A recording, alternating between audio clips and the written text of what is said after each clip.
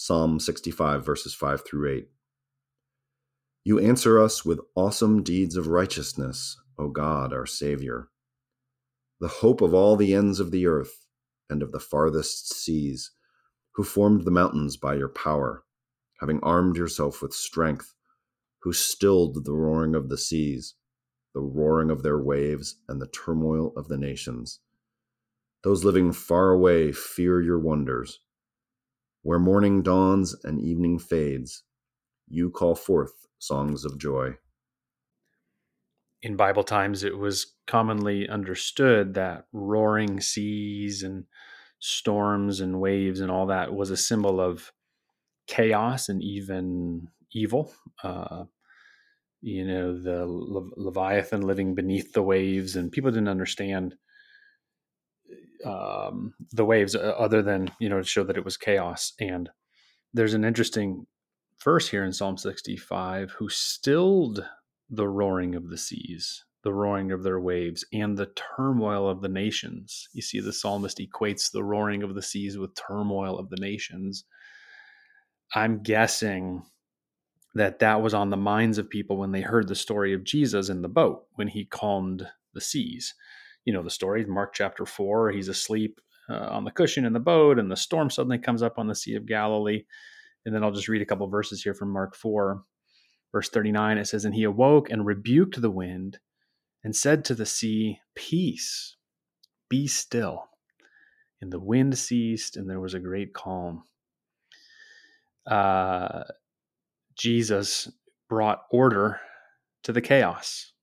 There was the appearance of evil stirring up this storm and chaos and all that it brought. And Jesus said, "Peace be still." He had authority over even the chaos. And that's what makes the disciples so afraid. They say, "Who then is this that even the wind and the sea obey him?" He has authority even over evil, even over chaos, even over the devil.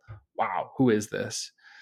And I guess like the practical takeaway for me is when I see chaos, when I see the fingerprints of the enemy, when I see evil, when I see the destructive force of Satan in my life, in our community, in the church, guess what? I can ask Jesus, the one who has authority over those things, to bring order, to bring peace, to bring resolution, and to call upon him, just like the disciples woke him up in the boat. Okay, Lord, we need you here. There's something coming against us. There's turmoil in the nation, so to speak. Will you come and speak peace to those waves?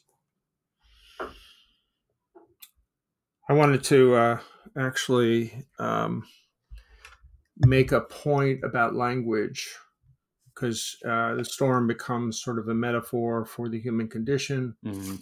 And I think that one of the things that has happened in the use of language in terms of what is being taught in schools is I'm just making this up, what I call the new literalism.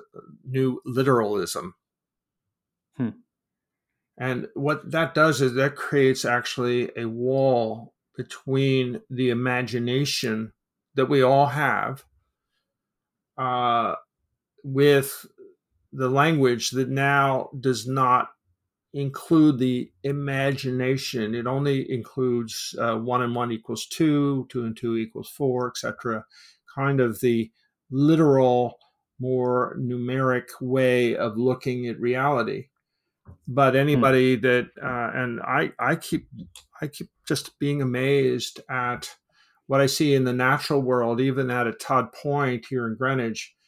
I watch the ospreys, for example. I took pictures yesterday or a few days ago on a nest of ospreys sitting in the middle of a pond on a statue of an eagle.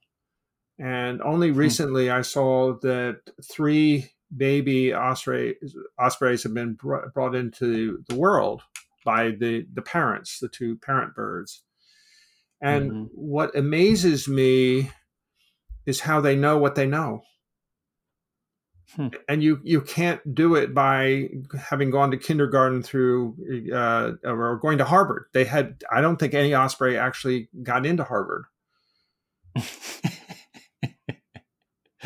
So they have a language that's embedded in who they are.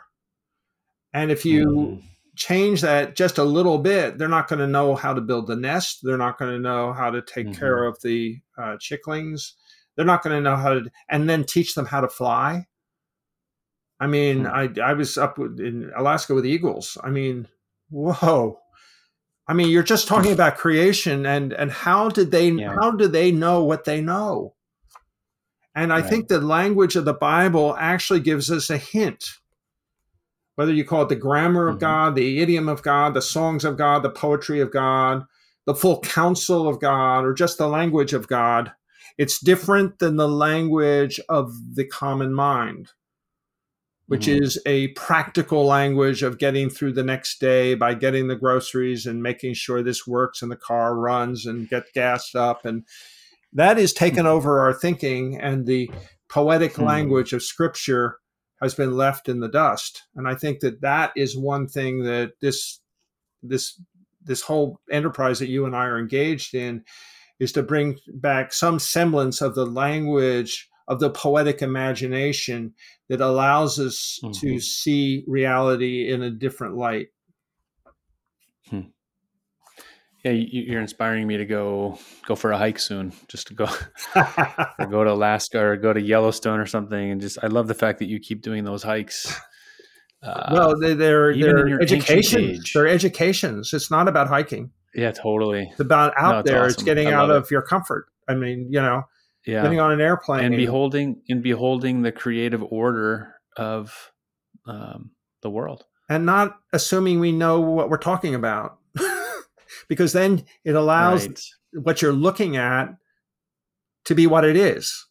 You're not imposing upon it. Right. Presuppositions and 10th grade, science. Leave it alone. It's amazing in and of its own right. Period. Yeah. Right. Yeah.